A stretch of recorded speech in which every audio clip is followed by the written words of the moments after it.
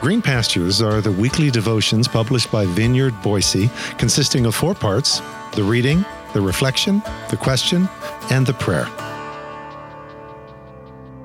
Green Pastures for Sunday, October 29th. Centering Song.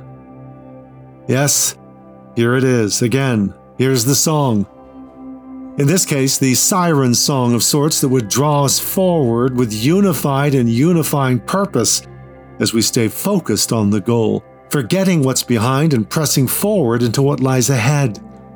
This is our road. This is our centering song. The Christ hymn of Philippians 2, 6 through 11. This is the song at the heart of the letter to the Philippians. It's the song Paul sang in the midst of his confinement and situational paralysis. The song most needed to be sung and embodied in the heart of this imperial colony. The song Paul chanted over his own nagging, unresolved needs. The song he whispered over the stern brows of those at odds with one another.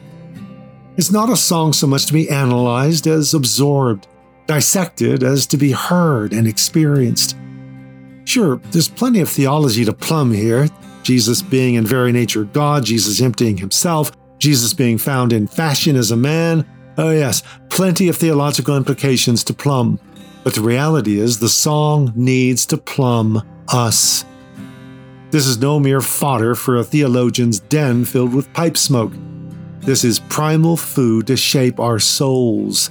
It is meat indeed and drink indeed to launch us out on our next journey. So, absorb it, and then let it launch you out on the race set before you this coming week. Let it in as we hear it again this week, this time appropriately from the Passion Translation.